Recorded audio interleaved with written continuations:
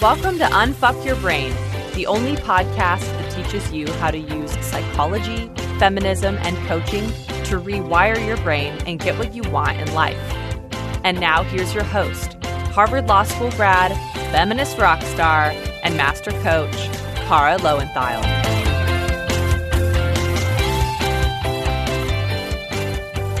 Hello, my chickens. How are my fine feathered friends? I don't know what that comes from. Is that from like a children's TV show that I've forgotten? I have no idea. I have to say, when I started calling you all chickens and then created a name, The Clutch, I did not really think about how I was inviting a lifetime of chicken gifts. But I love most of them. No live chickens, though, please. Darwin does not enjoy them, and I don't have a chicken coop. So let me first just say, before we dive in today, if you're just catching up on the podcast, Clutch College is sold out. I talked about it when I recorded the last podcast, but I record these a few days before I release them. So I know a bunch of you went to the Clutch College info page as soon as you heard the podcast, and then it was already sold out. So if that was you, do not freak out. I will be doing another one of these next year, and I'm going to give everyone plenty of notice next time. I didn't expect it to sell out as quickly as it did. It was the first time that I'd done it. So I'm going to make sure next time everyone has a chance to hear the announcements about it, and like everybody will know when we're about to open registration so you don't miss anything. It's such a what is the right word? It's kind of a trip. It's kind of a mindfuck. So I remember when I first started my coaching business, I tried to do a body image retreat with a coach friend of mine. It was literally the first summer I'd started coaching. We did all this work on it. It was going to be so amazing. And we sold it all summer. And I think we were trying to get 10 people, and I think we got maybe 2. And then both of those people had to cancel. I think there were 2, and one got sick and one got a new job or something, but they both had to cancel. It's possible it's just one person. Anyway, we each lost a few $1,000s on it, and that was, significant at the time. And I just remember watching other people, sell out retreats in a week or a few days, and thinking about just how far away that seemed when I was trying to sell this retreat for 3 months, and we got one person between the two of us, or 2 people. But this week, I'm heading to Nashville to host a confidence retreat that sold out in 24 hours from just a Facebook post. Like, no website. I didn't even send an email. And then Clutch College sold out so fast too. So it's just amazing to think that that first retreat attempt was only 3 years ago. Like, seriously, y'all, that was summer 2016, and it's now October 2019. Like, I feel like I often look around my life and I'm like, what the fuck is happening? But I know I created it by slogging through all the discomfort and the negative emotions and the self-doubt. I was at my mastermind meeting this weekend, and we were talking about how the first part of your business, but really this applies to anything. You don't need a business. Like the first part of creating a new habit, or the first part of a creative project, or the first part of parenting, or whatever. I think anywhere we were talking about business, if we were talking about anywhere from that kind of first 100 to 200K, depending on who you are and your niche, it's like trying to push a train uphill from behind it. It's so much effort. There's all the action you have to take to get momentum, and you're sort of fighting yourself the whole way because your thoughts are still a mess. So you're constantly trying to manage your mind and also take action, and then freak out and manage your mind and take action, right? And you have to deal with so much discomfort and fear and doubt that it will ever come together and happen. But you have to keep pushing it up the hill, right? You can't just wait till you feel strong enough to push it up the hill. That will never happen. You have to be pushing that whole way. And then eventually you get to the top of the hill, and all of a sudden the train starts to go downhill. And so suddenly it's gathering steam and going faster and faster. And you kind of have to run for your life to hop on the train before it gets away from you. That's how fast it's going. So then you're on the train and you're speeding downhill, and it's all just happening without you. It feels like you're not even doing anything. It's just taking off without you. And that is really what it's like to build a business, in my experience. And so many people quit because pushing the train up the hill is so hard, right? Or they quit trying to have a consistent workout routine, or they quit trying to get enough sleep at night, or they quit trying to write their novel, or they quit trying to break into a new career, whatever it is, right? They quit because it's so hard in the beginning. And I think that's what it's like to do thought work itself. It's this uphill grind a lot of the time at the beginning. But eventually you hit a certain point and your brain starts coaching itself. And you're like, oh my God, look at it go. It's so fun to watch when that happens. Those are some of my favorite clutch posts is when people post like, the first 6 weeks, the first 3 months, whatever it is, it was so hard. Somebody just posted recently about coaching herself like nonstop for 4 months about a difficult relationship in her life. And then finally it clicked for her and she felt free, right? And it was like, she's such an example of what's possible because she was willing to keep doing that work. You have to be willing to experience the discomfort and the doubt about the process and the time period when it feels like it's so hard and nothing is changing in order to enjoy the freedom of speeding along with the wind in your hair. But you're not entitled to that downhill ride. Whether you want to change your body image or be a better parent or find the love of your life or make $1 million, just get really good at thought work, right? Whatever you want to do, you're not entitled to that transformation. And you're certainly not entitled to it being easy to achieve. You have to earn it.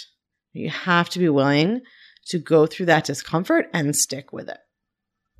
So today I want to talk about one of the biggest areas of doubts and discomfort that I personally had to go through in order to create my own transformation, especially in my business, and that is performance anxiety. And I know a lot of you struggle with this, so I think this episode is going to speak to so many of you on this topic, whatever your kind of work is. And I'm going to talk about this a little bit differently because I think that we think of performance anxiety as being about appearing on stage, right? It's like live speaking or a sporting event or being on stage in the theater. But I think it's actually broader than that, right? I think you can have performance anxiety anytime you're doing something to perform or produce or an event or, produce an experience or even just produce content for other people to consume or experience or enjoy or learn from. So like I would include things like teaching a class or giving a presentation at a meeting. Those are maybe a little more obvious, but I'd also include things like doing a podcast, right? You can have performance anxiety about recording a podcast, even though you're not like performing it live, right? But you still can have performance anxiety about it. Or writing a blog or even writing like a legal brief or something. So they're all the same thought pattern. They're all places where you're performing some kind of skill or talent or ability or expertise or knowledge for some kind of audience and where you are afraid of what will happen when you do.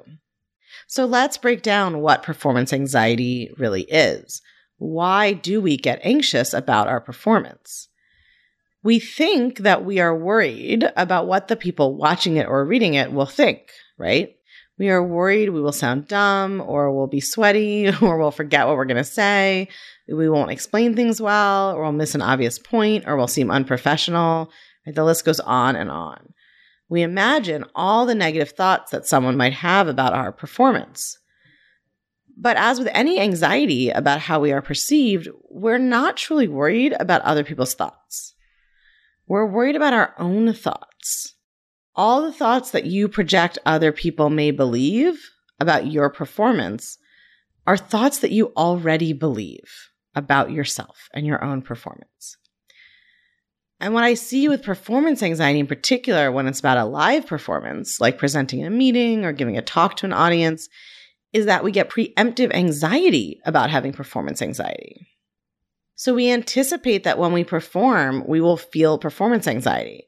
And so we get anxious about that ahead of time, right? It's like how we can create panic attacks by getting anxious about how we're feeling anxiety and wanting the underlying anxiety to go away.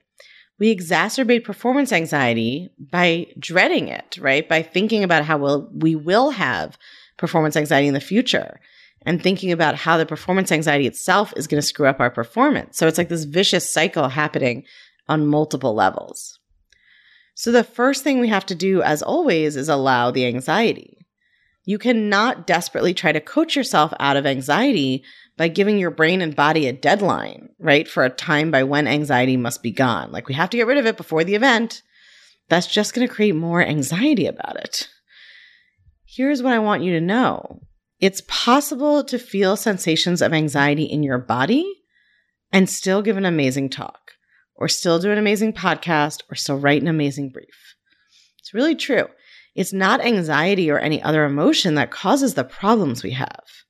It's how we act on those feelings and our resistance to them, right? And our acting out, especially to get away from them, or our hyper focus on them and our hyper focus on resolving them. Those are all the ways that we create these problems for ourselves, right? It's not having the feeling, it's our reaction to it. I mean, my experience with thought work personally has been that it has resolved pretty much all of my chronic anxiety. But I also know amazing coaches and business women and just all around fantastic people who have done a lot of coaching with coaches and themselves, and they still feel a lot of anxiety. And right, who knows why it's different for them and me? Maybe they were born predisposed to it. Maybe, they had childhood trauma that they're still working through, whatever it is. But they're able to create an amazing life, just like I'm able to, because of how they relate to their anxiety, right? They just have decided it's not a big deal. It doesn't mean something has gone wrong. It's fine to feel it. It's just background noise that is allowed to be there and doesn't have to impact their lives, right? So I teach, in my experience, is that thought work can help you relieve and resolve a lot of your anxiety. But human life is 50-50. We're always going to have negative emotion. And some of us may have more anxiety than others, or more sadness than others, or more happiness than others, right? In the sense of like being predisposed in that way, just like some of us may have better natural singing voices than others. But just like a singing voice, so much has to do with how you train it, right? And singing teachers will tell you anyone can learn to sing. And having a natural singing voice actually doesn't get you to a really high level unless you train it. So even if there's some variation, right, in the experience that we're having between us, it's how we think about and react to it, how we cultivate our gifts or abilities, how we work on our relationships to our emotions that matter most. And I'm going into this because I think that sometimes what happens is you hear me talk about thought work and resolving anxiety. And of course, you're so desperate to resolve your anxiety that that's what you focus on. But you miss that the first step is always to accept the anxiety and change your relationship to it first. And then you see if you can change it or if you even need to. So what if that were true about performance anxiety too? What if it was fine to feel anxious about performing? I used to feel anxious for days before performing. For me, that means, giving a talk or leading a group or whatever. And now it's like, I don't feel anxious before performing most of the time. And maybe I'll get the butterflies for like 3 minutes before a particularly big event. But the way I got there was by not making that anxiety mean anything. I worked on my thoughts about dreading the performance anxiety first. I just embraced that I was going to feel anxious before I gave a talk, and that is fine. It didn't mean I wasn't prepared or anything had gone wrong. It was just part of the experience of giving a talk. The first step is always allowance and acceptance. Just letting go of resisting the idea that you might feel anxious when you perform will make the whole thing feel so much lighter for you.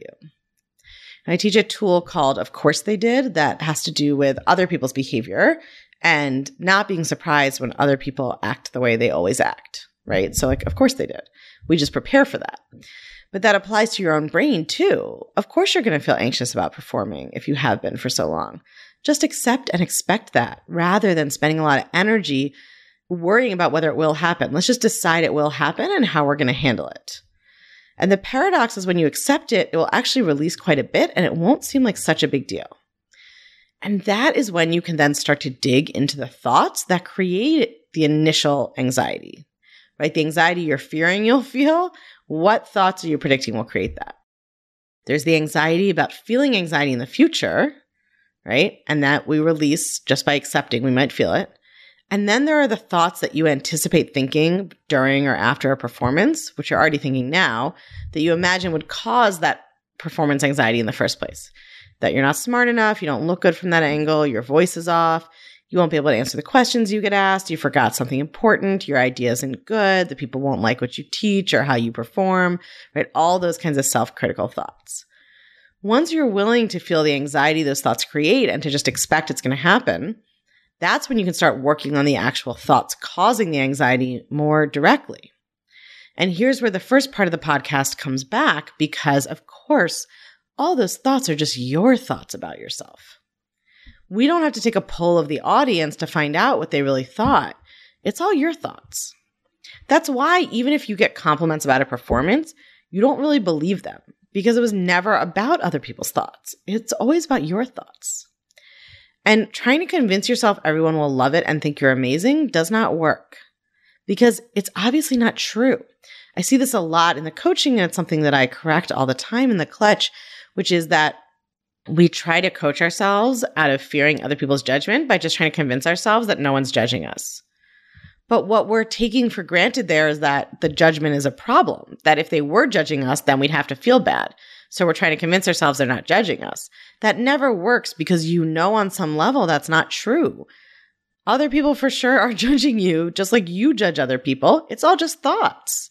Other people have thoughts about you when they interact with you sometimes, right? So trying to convince yourself everyone will love what you do and think it's amazing won't work. It's obviously not true.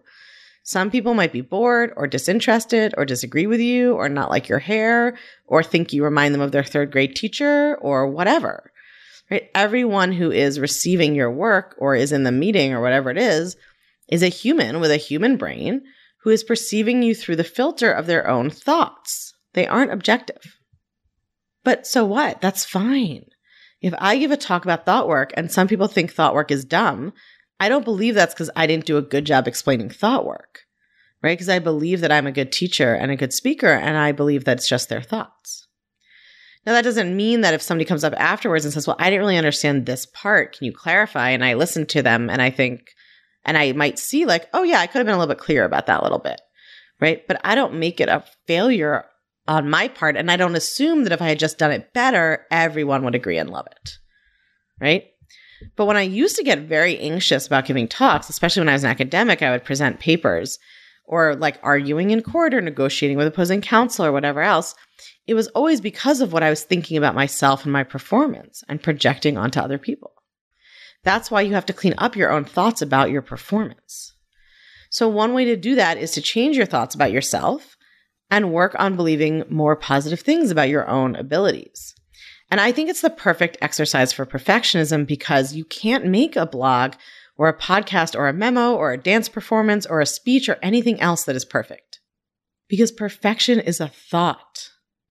It's just a sentence in people's minds, and they don't all have it at the same time about the same thing. And you can't control other people's brains and what they choose to think is perfect. You can give a talk to 20 people and 5 will say it was perfect. And 5 will think it was fine, and 5 weren't listening at all. They were on their phones, and 5 hated it. It has nothing to do with your talk. It's all their individual and different thoughts.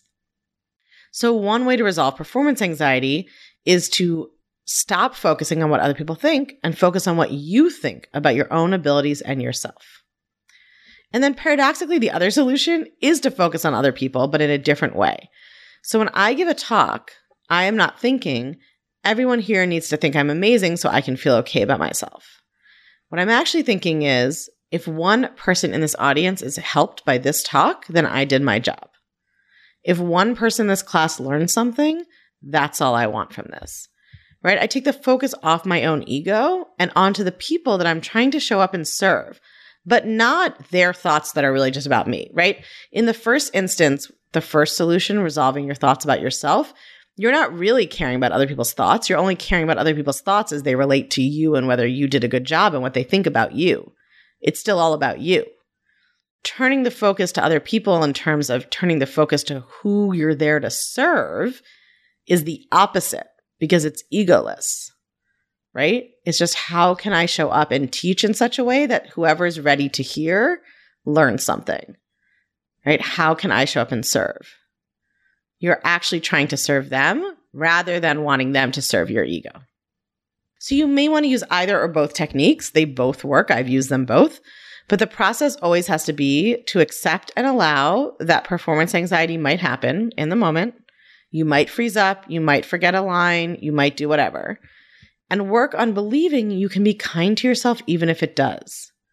Okay, that the anxiety might happen. Let's just assume it will and decide what to think about it on purpose.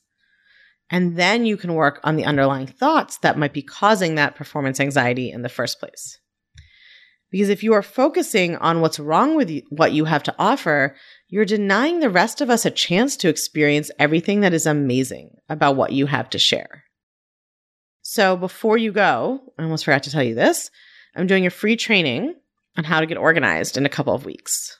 This is not thematically related to this podcast, but it's happening soon, so I need to tell you about it.